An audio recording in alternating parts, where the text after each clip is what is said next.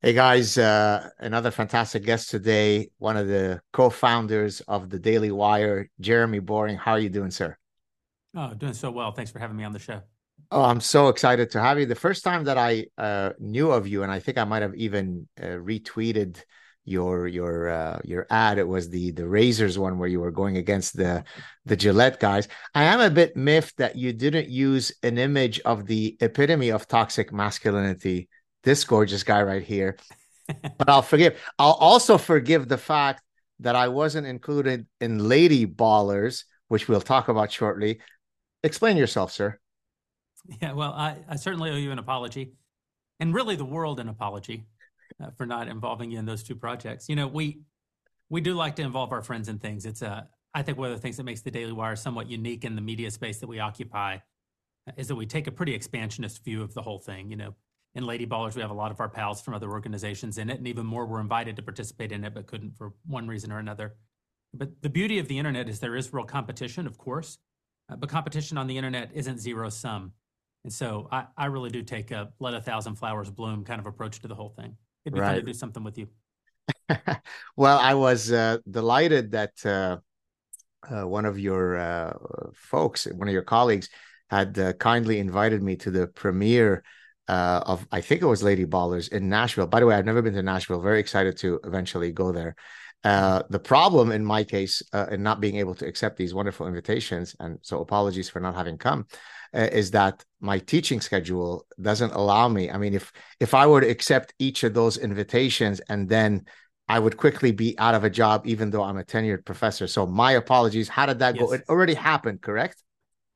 Yes, we did a premiere in a theater here in Nashville on Wednesday night that was mostly for cast and crew and family in anticipation of the public premiere this evening. And it was great. I've been living with the movie for these last 5 months, editing and color correcting and sound mixing, et cetera. But to get to share it with the people who were in it and the people whose work made it possible to create it was a real treat on Wednesday night. And it was a fun night. All the sort of Daily Wire hosts and stars of the movie were there, and it was very well received. Lots of laughs. And you are one of the leading protagonists in that movie, correct? I am, although protagonist is tricky in this movie because the good guys are doing the wrong thing.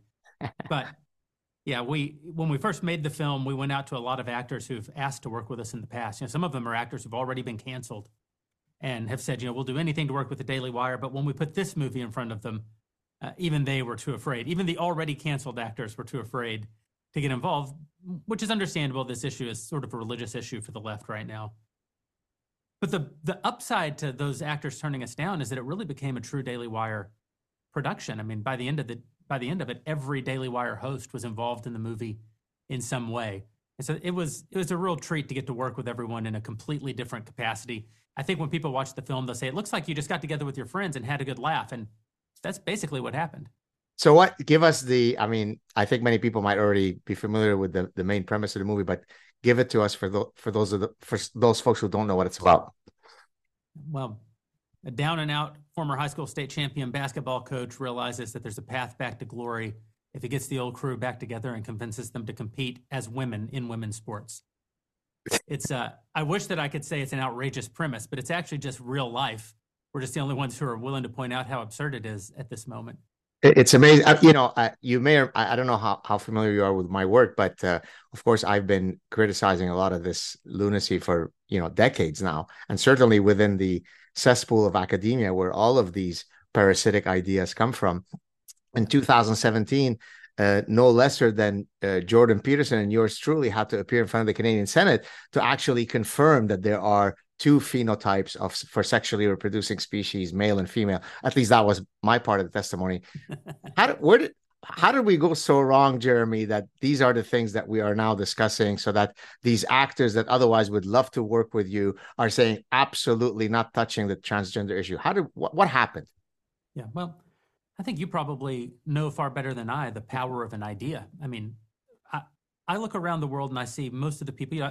I've been a lay minister for a lot of my life, and in that capacity, I've counseled a lot of people into marriages, and I've counseled a lot of people in their marriages, and I've counseled a handful of people who are on the way out of their marriages. And it's amazing how almost every single problem that becomes crippling to a person, not in the world, but certainly in the West and certainly in America, is a thought problem.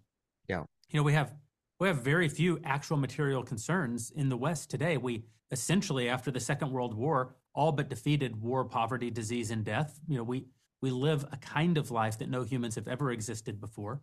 I have for example, a very close friend who I came from a very small town. So when I say I went to school with them, I mean every grade, the entire process with the same small handful of people. And, his father died when we were young. And that was so anomalous. Then you think for any other group of people who've ever lived in history, that was the norm. It would be the norm that everyone would have lost a brother and everyone would have lost a sister. So we live in this time of relative prosperity, of relative comfort, relative peace in ways that no one's ever really had to adapt to before. And it turns out humans don't do particularly well without material adversity. I don't know what the solution to that is long term. Obviously, I don't think that the best solution is to go back to a time when infant mortality rates were high and people lived in constant threat of having their homes pillaged. But I do think that anytime there's a sort of hardware technological advance, the software has to change.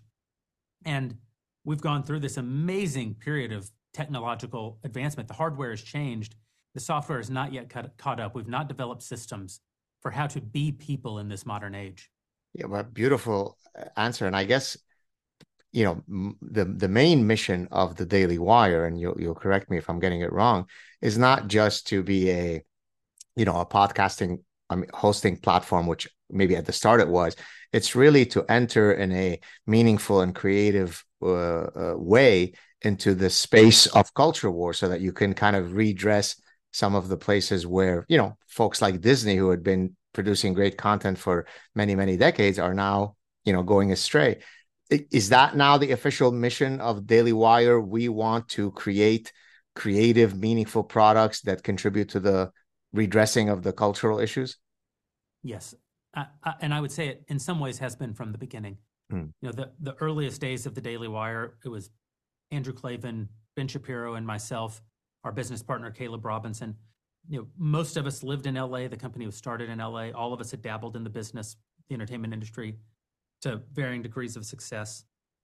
And we all sort of came of age, politically at least, under the tutelage of Andrew Breitbart, who really was a cultural figure and who, very famously expressed that politics is downstream of culture. So we all came to our political ideas sort of in that milieu of West Coast conservatism. I think we sort of uniquely understand the power of culture to shape what is politically acceptable. I often say that probably the greatest example of this, maybe in history, but certainly of our time, is that it would have been impossible for Barack Obama to have been elected as a Democrat to the presidency in 2008 had he been for gay marriage publicly. And it would have been impossible for him to be elected to a second term as a Democrat had he opposed gay marriage. In that small 4-year window, one of the greatest shifts in cultural morality maybe ever recorded took place. And what drove that? Well, it wasn't policy that drove it. The policy was a reaction to things that were happening in the culture, to things that were happening with Will and Grace being beamed into every home on NBC night after night after night. It was what was happening in music. It was the culmination of decades of cultural work that really came to fruition in that moment. If we, conservatism tends to be somewhat reactionary, obviously, and we tend to therefore react to the immediate urgent problem. But sometimes when you're only reacting to the urgent problem, you're forsaking the important problem. And culture is really the most important place where conservatives need to start paying attention, and should have started paying attention all along. Yeah, indeed. Do you feel that it will take as long for things to be redressed in the appropriate manner as it took to fall into the abyss of infinite Lucy? So, for example, in the parasitic mind, when I'm talking about all these idea pathogens, depending on which parasitic idea you're talking about, you can timestamp it, 30, 40 years ago, but some of them can go up to 80, 90 years ago. Cultural relativism was a movement that started with Franz Boas, a cultural anthropologist, many, many years ago. So do we need to wait 80 years for Disney to no longer be woke, or is there a mechanism by which we can accelerate the antidote to these cultural issues? Well, I think that we have things going for us that they did not have going for them. One of them is that reality is on our side. And so, and the other is that most people don't believe, actually in their heart of hearts, all of the things that they purport to believe, because the left has achieved a kind of cultural hegemony and political hegemony all across the West to where they can actually enforce conformity to their views. So many, many people, for example, will toe the party line on transgenderism. Very, very few people, even very, very few Democrats, really want to see their daughter compete against a man in women's sports. So I think if we have the boldness to speak out and to speak those truths in the places where those truths need to be spoken, which isn't just railing on Twitter, right? It's getting out and using our hands and creating art, creating entertainment, creating policy, being more energetic in our policy approach than conservatives have been for most of my lifetime. Still having to weigh that, of course, against the Constitution and the unique American system. But I think that if we become energetic and somewhat entrepreneurial in our approach, the good news is that we're pushing in the direction of gravity, and they were always pushing against gravity. So maybe that's just a different way of saying, if God is on our side, maybe it's not too late. Earlier you mentioned about hardware versus software. Excuse me, I'm suffering from a really bad cold, so apologies for any coughs. So in several of my earlier books, my evolutionary psychology books, I talk about cultural products as fossils of the human mind. And so let me explain what I mean by that, and then you can see how I think it might resonate with some of the stuff that you guys are doing, and about this software issue. So the brain is organic, and therefore, or the mind, it doesn't fossilize, right? So if I'm a paleontologist and I want to study the evolutionary history of a species, well, I can look at fossil remains, I could look at skeletal remains that allow me to say things that are very specific about a species that has now no longer existed 65 plus million years ago. What I argue is that while human minds don't fossilize, the cultural products that they leave behind do fossilize, meaning I can study an ancient Greek poem that was written 2,500 years ago, where they didn't know what iPads were, and didn't know what internet was, and didn't know what phones, what planes were. They may not have known what the color blue was. Exactly. Fair enough. And yet the software that's operating their brain, that's the point I was trying to make, is exactly the same software as ours, meaning that there is an invariance across time and place about human nature, such that the movies that we watch, the TV shows that we consume, the song lyrics that titillate us, the art, the religious narratives are all fossils of the human mind, because they speak to an invariant human nature. And yet wokeism, and hence why I use the parasitic framework, is able to completely turn that upside down, because the narratives that they propose are by definition a negation of reality, and yet those ideas go viral. Yeah. Well, I also think those ideas can only really take root when things are otherwise fairly good. Right. I think that this is not my preferred solution to our current problems, but should we find ourselves pulled into an actual world war for the first time in 70-some years, I suspect that whether or not we should have one bathroom or two will quickly resolve itself. Those aren't the kind of problems that can stand up to actual material adversity. I like what you're saying, though, about being able to see sort of cultural fossils that reveal something about the human mind in various moments. And it speaks to something that's always sort of informed my worldview in politics, and that's that I'm not a conservative in the purely reactionary European right-wing sort of tradition. I'm a conservative in the uniquely American liberal tradition, which is unique and is distinct. And I think that because it's somewhat nuanced and we live in a very polarized moment, it's hard to ever discuss things that require nuance. Part of what makes America unique, though, is that America, as a revolutionary country, and therefore a decidedly sort of liberal, that is a liberal action to try to build something new, to try to create something that hasn't existed before, to throw off the past and build something new. But unique to the founders of this country was the idea that the entire past was not bad per se. They didn't want a revolution like the French Revolution, where we're going to remake man. Right. They wanted a revolution that acknowledged all of those fossils that tell us something about humanity, And that informs my politics to this day. I don't want to throw out all of the institutions. I don't want to throw out the past. I want to, the conservative part of me wants to look backward for the things that work and are true and time tested, the wisdom that's been passed down to us across the history of our species. I also, the American liberal in me wants to identify the places where those structures fail, the places where those structures are inadequate, the places where those structures sometimes don't take into account the suffering of, of minority groups or of the individual, and build on the firm foundation of the wisdom of the past, but build something new. And for that reason, I've always sort of had a equally negative reaction to radical revolutionaries and to, maybe you just call them narrow-minded, Bible-thumping type, institutional people. So I'm like neither.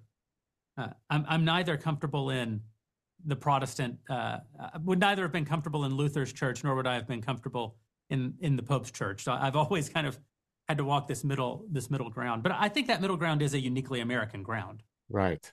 To your point about, not wanting to erase everything that came beforehand, and forgive again another self plug here, but it's relevant to the story. In my latest book on happiness, at one point I talk about the correlation between political orientation and happiness, and I cite the quite an extensive research that seems to be rather unequivocal in demonstrating that on average conservatives score happier than liberals / progressives.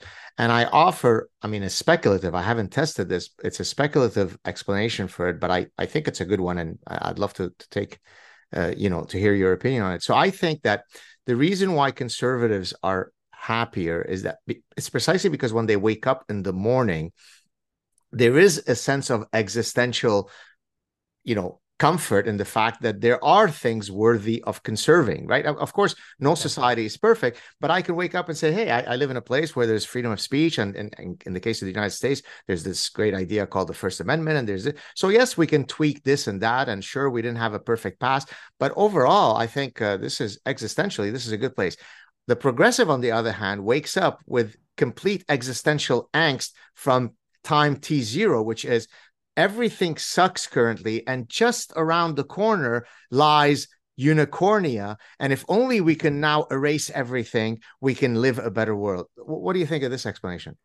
Yeah, I share that exact sentiment. I express it somewhat differently, which is what I would say is that in the Judeo-Christian tradition, we acknowledge this kind of concept of original sin. And I know that the Jewish position on the idea of original sin is distinct from the Christian view of original sin, but nevertheless, our books start with the same chapters, and in those chapters, sin enters the world, and it enters the world by way of the temptation to make ourselves like God.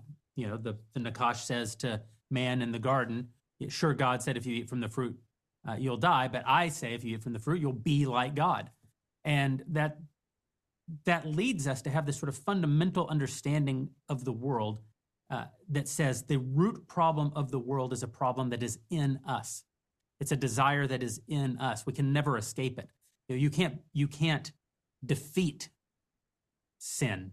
You can mitigate against perhaps expression of sin. You can sacrifice some, to make amends with God for sin, or in the Christian view, you can accept the sacrifice of Christ as a way of having reconciliation with God on behalf of sin. But the left, in all of its sundry isms, are all united in the belief that original sin is a thing that happened to man, not a thing that happened within man. Right. And so if you're Marxist, then it's class, or if you're even sort of radical libertarian, then maybe it's coercion, or whatever it is. It's an outside force that acted against man. And if you believe that, then ultimately you wake up every day believing that you're a victim, believing that the thing that is between you and unicornia,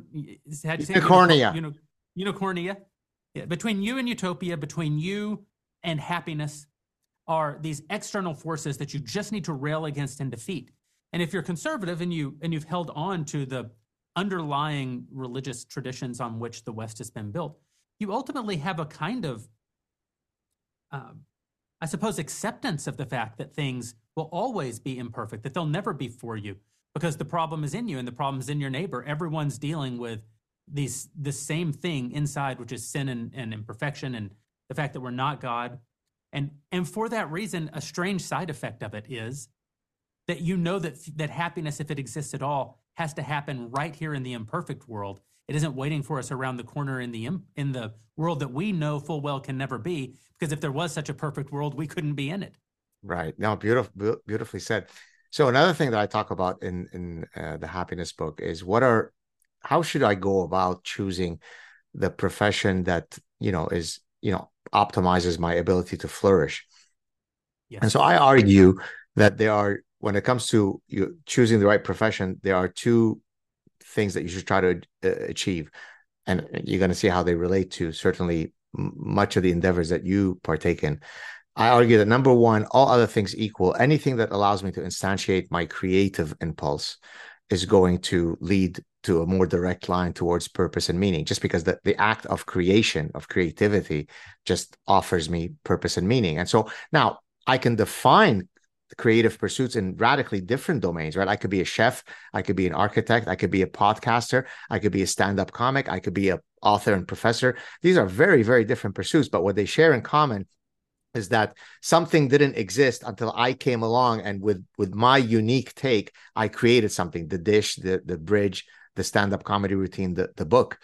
And so it seems to me that whatever I know of the Daily Wire, I mean, you're by definition, you're immersed in the act of creation. I'm creating new content. I'm creating new documentaries. I know I'd love to hear about your Hungarian project right now, which I first heard of when I was with one of you. His name escapes me, tall gentleman. Uh, that's not ringing a bell so far. I went to I'm decidedly not very tall, so they're all tall to me. Me too. I suffer from the same affliction. But I was with Jordan Peterson and your gentleman and a couple of other guys over Jonathan dinner. Hay. There you go. Thank you. Yes. And so I'd love to hear about that in a second. But is that what gets you up in the morning and kind of rubs your hands? Is what am I creating today? What am I participating in to put a little imprimatur of my creative process?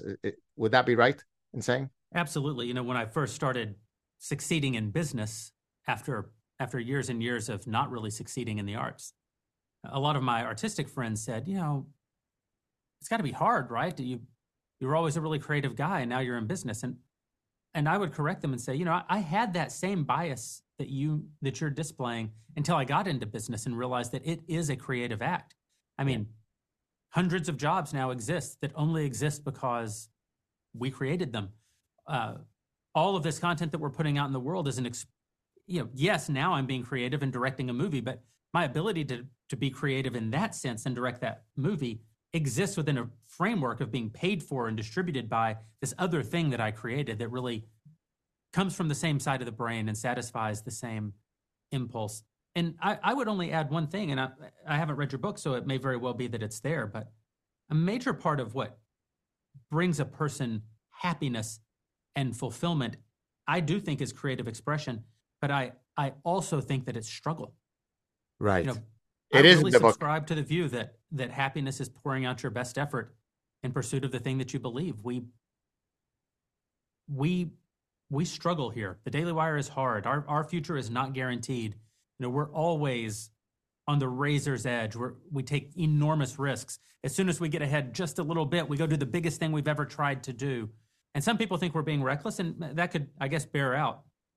But I actually just think that if you're not growing, you're dying. And I don't think that I would be, I see like these books on bookstore shelves, the 4-hour work week or retire at 40, and I think nothing sounds more depressing to me than thinking that my effort should be over at 40, or thinking that my effort should be constrained to 4 days a week.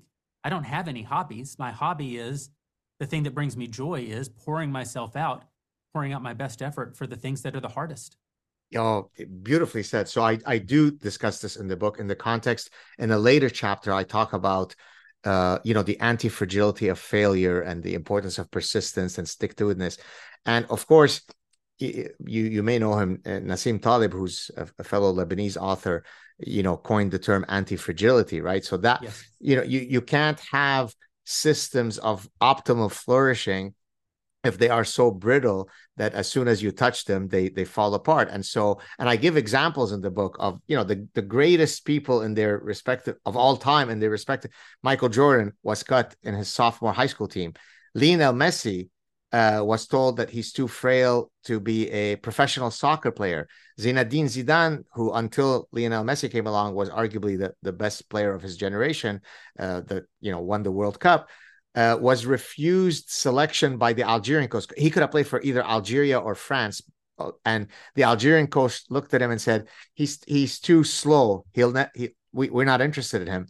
Steven Spielberg, as you probably know, was rejected not once, not twice, but 3 times from the USC film school, and on, J.K. Rowling, and so on. And so anti-fragility is actually needed not only for humans. Seneca talks about, and I don't have the exact quote, but he basically, Seneca, this is 2,000 years ago, the Stoic philosopher, says that the strongest trees that have the deepest roots are those that have been exposed to a lot of wind stressors, precisely because that's what allows them to then be strong. So I couldn't agree with your general point about, feeling those stressors as a way of then achieving great things.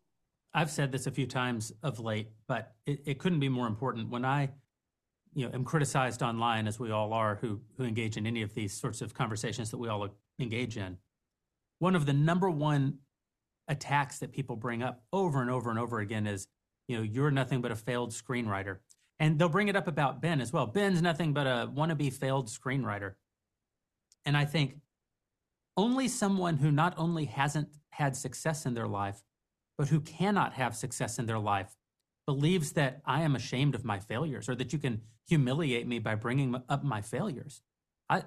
My failures have made me who I am. To whatever extent we have success now, and in the case of Ben Shapiro, to say Ben is nothing but a failed screenwriter is to miss the fact that Ben has the nicest watches of anybody that I've ever met.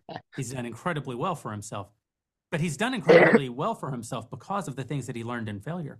And I think that maybe to bring it all the way back to the earliest part of our conversation, one of the reasons that conservatives are happy is because our ideas have been stress tested. And one of the reasons that the left is totalitarian is because they're terrified that their ideas are fragile. The only way that they can continue to believe what they believe is if they never have to encounter you opposing their ideas.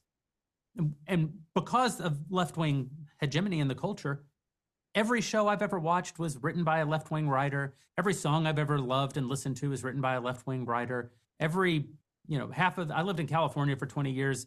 There weren't even Republicans on the ballot. It would be one Democrat running against another Democrat because of the unique way that they handle politics in their ballot politics in their state.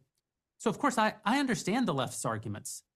I've been completely immersed in the arguments of the left my entire life. And so I'm very comfortable with my ideas.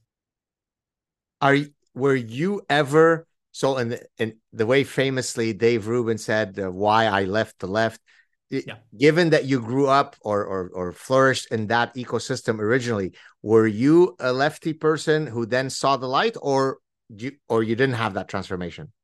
I didn't have that transformation. I would say that probably in my teenage years, I would have more identified as being on the left only attitudinally. At that point in my life, I was in a very small town in West Texas, the flattest place on earth. It's called the Llano Estacado. The cities have names like Plainview and Level Land. I mean, it is flat. And it's the classic kind of Buddy Holly story for me where, the small town couldn't contain me and I felt hard done by the constraints of that environment. I've come to realize that a lot of that was hubris and delusion. And I see so much beauty now in the life that I got to grow up in, the world I grew up in. But I didn't see that as a teenager. I wanted to rebel against it. But very quickly in my early 20s, 9/11 happened. I moved to LA. And when I got to LA and I saw that the people who had the same sort of criticisms of the status quo that I had, and I thought therefore I would be able to relate to them, they all wanted to essentially flush the baby out with the bathwater. And I could just never embrace that idea. And so I think that when my politics really started forming, and I voted in my first presidential election, by that time, I already identified myself as being part of that unique American conservative tradition. And I only found this out yesterday while listening to your excellent chat with Megan Kelly. I think it was maybe yesterday that you held it, correct?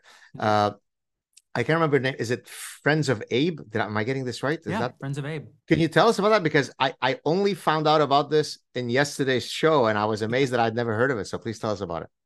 Well, the real trick of Friends of Abe is that it is truly a secret organization, and so it's hard to ever find anything out about it. Right. But we existed for, the better part of a decade in Southern California, and it really was just a support group for conservatives working in the industry. The thing that we, the thing that we guarded the most was people's privacy, because in that environment, so many people were concerned that if their politics were discovered, they would never work again.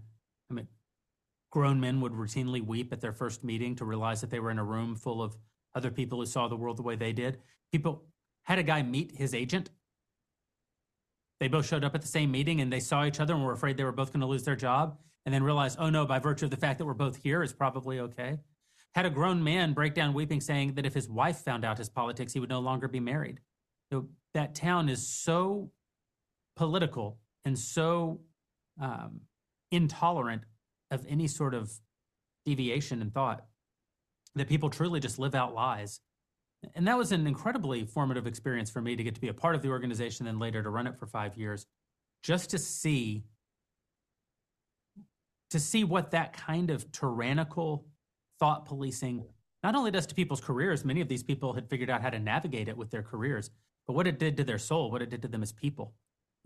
For a grown man to weep because he realizes he's not the only person in a city who thinks the way that he thinks, something really sinister has gone on there. But and I don't mean to come down hard on those folks. I understand the pragmatic reality of I need to put food on the table, and therefore maybe I need to hide my political positions. But I'm going to speak just as an individual who lives life in a very different way. So for me, one of the things that I talk about that is most fundamental to my personhood is, to a fault, an adherence to authenticity, right? And so Mm-hmm. I'm often, when I'm asked by people, why do you do it? You already lead a very stressful life as a professor. You've got all these, and yet you do all these other things. I say, well, because when I put my head on the pillow at the end of the night, the only way that I can avoid insomnia is if I feel as though I was perfectly, fully authentic in every microsecond of my day. If I ever modulated what I think, what I do, what I say, I would feel as though I'm a charlatan, I'm a fraud, and I couldn't live with myself. I'm my biggest critic. And so let me give a concrete example of how I live by that creed. So, as you probably know, Jeremy, we now have these diversity, inclusion, equity statements for everything. Well, in academia, you now have to fill out a diversity, inclusion, equity statement when you apply for research grants, when you apply for some fancy professorship. And I decided that I would rather not have any research grants, which of course affects my career, and that I can't then do certain, studies that I wish to do, which are important for the advancement of my research, because then I would feel inauthentic from this side of my mouth to write the parasitic mind and rail against diversity, inclusion, equity, but from this side of my mouth, while nobody's looking, to participate in the charade. So again, I'm not trying to be unfair to those folks. I understand that different people have different ways by which they modulate risk rewards. How can they live with themselves saying, I'm going to play along and be a charade, and only Friends of Abe is going to be my? I would feel fraudulent if I did that. Yeah. Well, one thing that I think happened with Friends of Abe is that a lot of people did become much more bold in their willingness to step out once they realized they weren't alone. That's a big part of how authoritarian regimes, which is essentially what Hollywood is, a big way that they maintain control is to isolate you and make you feel like you're the only person who sees the world. And of course, if you're absolutely the only person like you, it'd be much harder to have any boldness at all. Some of us are somewhat contrarian by nature. I've never hidden who I am, I'm sure to my detriment in many situations, economic and relational.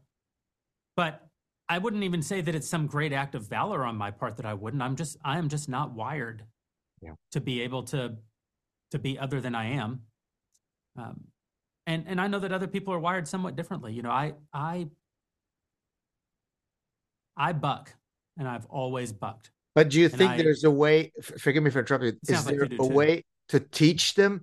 So if, because ultimately what you want to do is be an agent of change, right? Mhm. So I don't need to convince Jeremy that he needs to lead an authentic life, but there are all sorts of other otherwise moral, decent people who Yeah. don't have your personality trait. Is there a way for me to instill that courage in them through whichever persuasion technique is reasonable? Well, for sure. And I think one of the great ways that you can do it is by living boldly and showing people that that is a viable path. You know, people sometimes get onto us at the Daily Wire for preaching to the choir. And I think that in some ways they're missing the point. The choir is exactly who you want to preach to. To to reach a person whom I will never meet. Let's call them a member of the audience. Right. Let's say that there's a member of the audience who is diametrically opposed to me in the way that they view the world. It's not impossible that they will listen to me talk into a microphone or watch some movie that I made or overhear it's not impossible that they'll engage with that content and that content will change their mind. Certainly that happens. If you have a show as big as Ben's, I'm sure you can count, many people can count themselves in that category. But as a percentage, it's an incredibly small number. And some people are better at that than others. I know many, many people who were led back to the church by either Ben or Dennis Prager. The way they talk about certain issues causes both Jews to reconnect with their Judaism, but also causes Christians to reconnect with their Christianity. Amazingly, listening to a devout religious Jewish person can cause a Christian to engage with their Christianity. Of course it can. But again, those are somewhat unique figures, and it's still a somewhat small percentage of their audience. What I think happens far, far, far more often is that people's ideas change through relationship. People's ideas change not by listening to Ben, but by talking to their friend who Yeah. listens to Ben and had his ideas sharpened by Ben and had his arguments sharpened by Ben. And then in his own day-to-day personal life, he has actual personal influence over people. So I think that, yes, we preach to the choir. We boldly preach to the choir. My hope is that we empower the choir, and the choir goes out and lives those authentic lives. The people who we already have some alignment can live more authentically, can live more boldly, can argue more articulately, and they'll reach people where people are actually available to be reached, which isn't in esoteric and abstract political argument. It's in human engagement and the dirty process of building and maintaining friendships and marriages and relationships. And I think that's where I think almost all the good that we do, in other words, is a secondary function of our day-to-day work. Yeah, that makes a lot of sense. Tell us about since we mentioned it very briefly earlier, we mentioned Hungary. By the way, before I ask you to tell us about that project, I've now been to Hungary twice. The first time was in 2022, when I was invited to, I don't know if you know MCC, it's one of their think tank. I can't remember the name of what the acronym stands for. So I gave some talks there. They had just released a translated version of the Parasitic Mind into Hungarian. The second time I went was at the Budapest the Demography Summit, where all kinds of folks were invited to talk about the importance, what you would think you don't have to talk about, which is we're a sexually reproducing species. We're built to create children, but apparently we need a summit with world leaders and professors to tell us that, yeah, have sex. It's good to have children. It leads to happiness. But anyways, I fell Right. in love with Hungary. And so what's your link to Hungary? And then tell us about that series. Absolutely. Well, I'd never been to Hungary until this year. And we were scouting we were scouting many countries in Europe to be a potential home for our first scripted fictional series, The Pendragon Cycle, which is an adaptation of the novels by Stephen Lawhead, which had a real impact on me as a young man.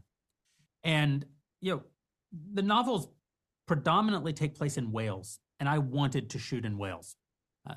Geography is really important to art, I think, and the author, Stephen Lawhead, had become an expatriate. He had expatriated to the United Kingdom in part during the writing of these and has remained there. And I wanted that connection to the actual place. But there are budgetary and logistical realities in making this kind of content. It quickly became evident that Wales wasn't going to be the right home for this project at in the way that we have to go about making it. So I went on a trip that took me to places where a lot of film happens: Romania, Bulgaria, Serbia, Hungary, Italy, and a handful of others. And even then, as I came to realize that Hungary was going to be the best place for this show, for a variety of reasons, landscapes being one, the film infrastructure there being another, the backlots that they've built for other shows, sort of later than ours, medieval, but nevertheless, our show's pre-medieval, but a lot of those backlot locations would really be helpful to us. Even then, I was not looking forward to spending half of my year in Hungary. And then when we moved there on July 10th or 11th of this year, I say moved, when we set up shop there, we didn't relocate permanently or anything. When we arrived there to make the show, I was just immediately struck by how beautiful the city is, immediately struck by how livable the city is, immediately struck by the fact that here in this small Eastern European country, there is a deep connection to the people and the history that have existed in that spot for centuries. And you forget how much you miss a sense of national identity. And I think that in some ways Hungary's a little bit late to the national identity game, but they're far ahead of where we in Western Europe or America are right now.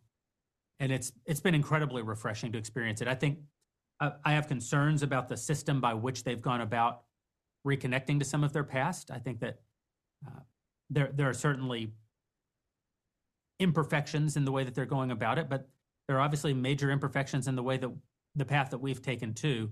And to the extent that theirs has allowed them to have this resurgence of national pride and identity, I can only hope that we find our way down a similar, Amen. at least to a similar end, if not down a similar path.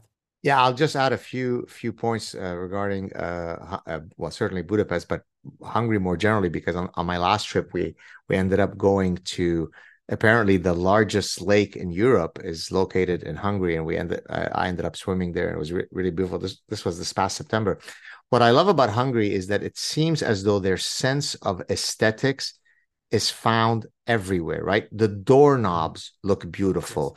The manholes on the street have more workmanship on them than a piece of art in the, New York Museum of Fine Arts, whatever. And so there's a sense of aesthetic, reverence for aesthetics, which perhaps is not surprising why Roger Scruton, who is a famous, conservative philosopher who's now passed away, regrettably, is very much connected to Hungary. So that love of history, that sense of pride, that love of aesthetics, that reverence for intellectualism. So the everywhere you turned, the monuments were not of Celine Dion and Taylor Swift. It was of this Nobel laureate, this philosopher, this artist, and the way they reacted to me, right? I was treated as though I were a rock star. I'm just a professor, but yet that's who their rock stars are. And so imagine if we can return to that in the West, where you revere thought and art and philosophy. Boy, would be in a better place. They're literally putting new facades on brutalist architecture built by the Soviets. They're going out of the way to take their already beautiful city and make it more beautiful. Yeah, that's amazing. There's a lot to be learned. So, few personal questions. I'm very mindful of the time. I know you have a hard stop at 2:00. So one of the things I talk about towards the end of the happiness book is regret. And so let me set it up for you. This is actually one of my former professors when I was a doctoral student. His name is Thomas Gilovich. He pioneered the psychology of regret by distinguishing between two forms of regret that we might feel in life: regret due to action versus regret due to inaction. Regret due to action, I cheated on my wife and I regret that I was such an asshole, and that led to the dissolution of my marriage. Regret due to inaction, I always wanted to be a screenwriter, but I became a pediatrician because my dad is a pediatrician and his dad is a pediatrician. And it would have been disastrous if I didn't follow in their medical footsteps. But now I'm 60 years old and I realized I hate, being a pediatrician, and I didn't live an authentic life. So if I now ask you, you're still a relatively young man, so you're not at the proverbial porch when you're 85. But if I were to ask you today, looking back at your life, do you have any looming regrets, and do you care to share any with us? You know, I don't live a life of regret.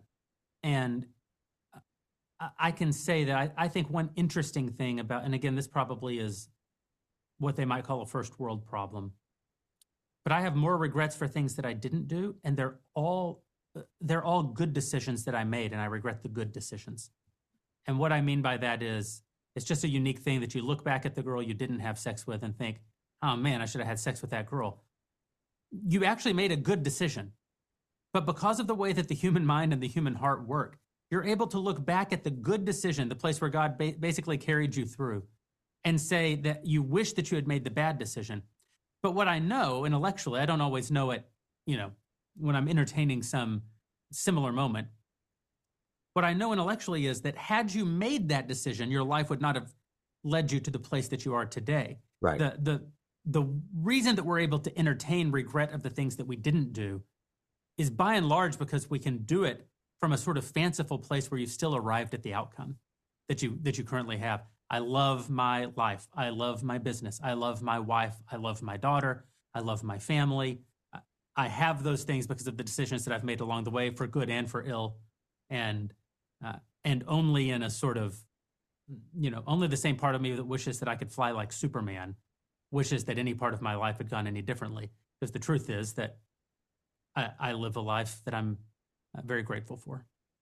Well, you'll never need the help of Jordan Peterson, apparently. You don't need to see a therapist because one of the things that's very difficult for most people is that haunting, looming regret of, by the way, you're when you said I regret more inactions, that's exactly what the research finds, which is when you ask people what's their most haunting, looming regrets, they're almost always over the long term, those of inaction rather than of action. So you're exactly within what we would expect from the academic literature.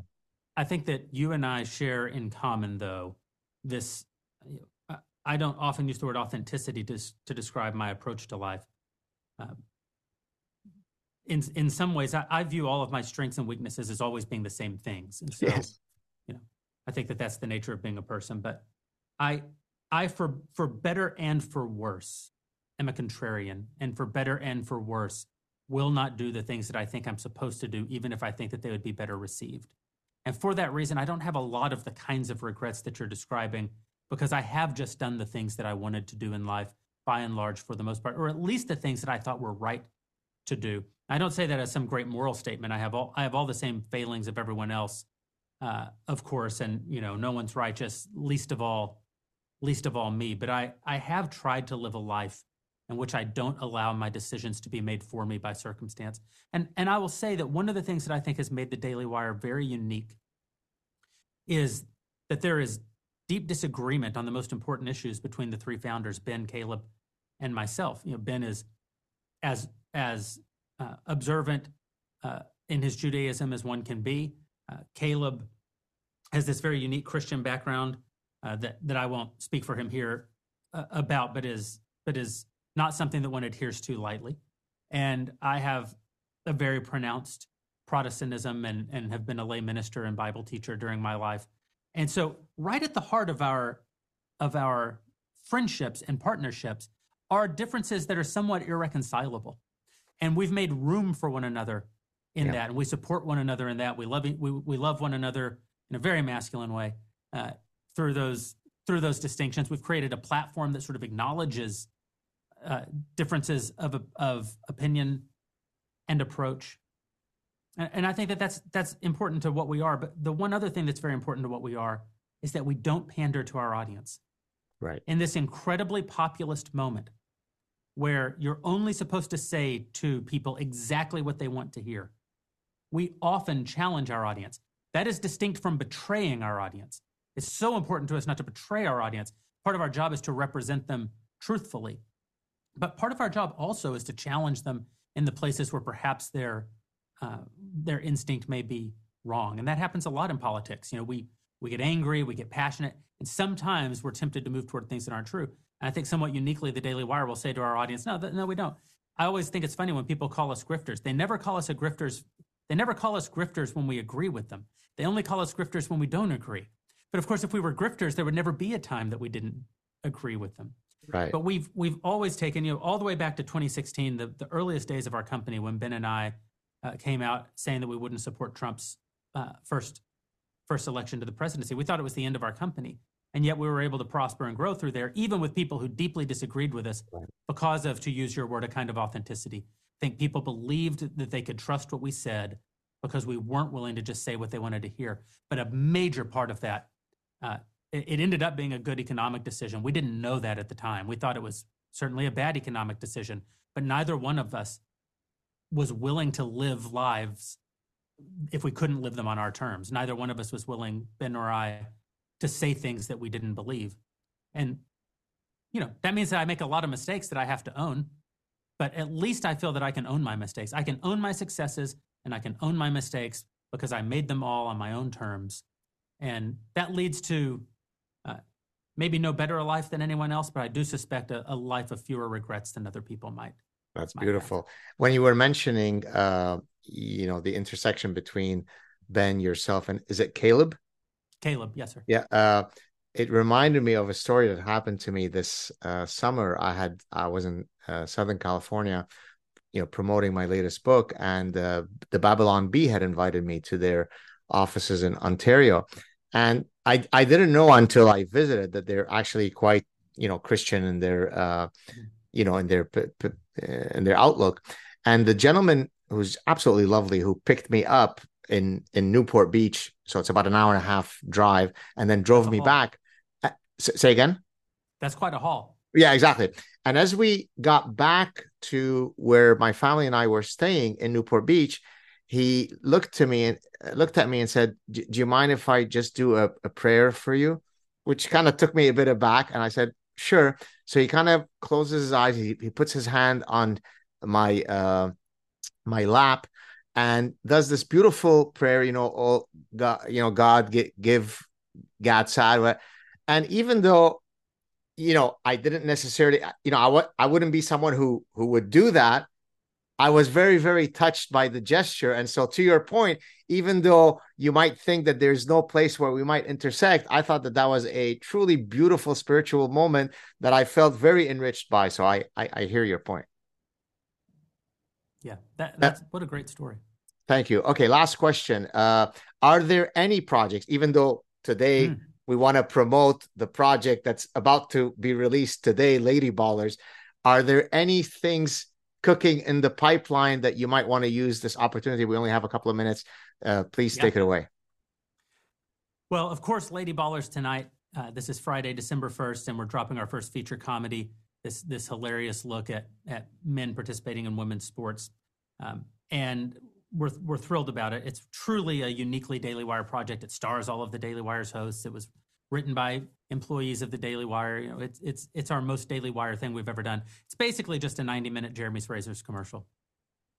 But we are also premiering tonight the first teaser trailer, the first sneak peek at our first animated series called Bircham with Adam Carolla. And that'll be coming in Q1 of next year. I think people are really going to appreciate it. It's Adam's unique comedic sensibility and his, again, you just talk about somebody who isn't willing to say things that he doesn't think are true. I have a lot of disagreements with Adam, but I have such respect for the fact that he owns his positions, he's bold about them, and he's hilarious. We're still in Hungary. I leave in 2 hours. I get on a plane to head back to Hungary for the remainder of the year to finish our Pendragon Cycle series. That's the biggest thing we've ever taken on. It's been an unbelievable undertaking and certainly the hardest thing that I've ever endeavored to do. And looking to the new year, we like not to talk about things until we talk about them over here at the Daily Wire. But what I can say is there are several things coming in 2024 that we're really excited about. And you can rest assured that all of them have that sort of unique admixture of respect for our audience and orneriness that I think sort of defines our company. I can't wait to see that stuff. Stay on the line so we could say goodbye offline. Thank you so much. You're even more delightful than I thought you would be. So thank you for exceeding my expectations. Cheers. Thank you so much, Jeremy. Thank you.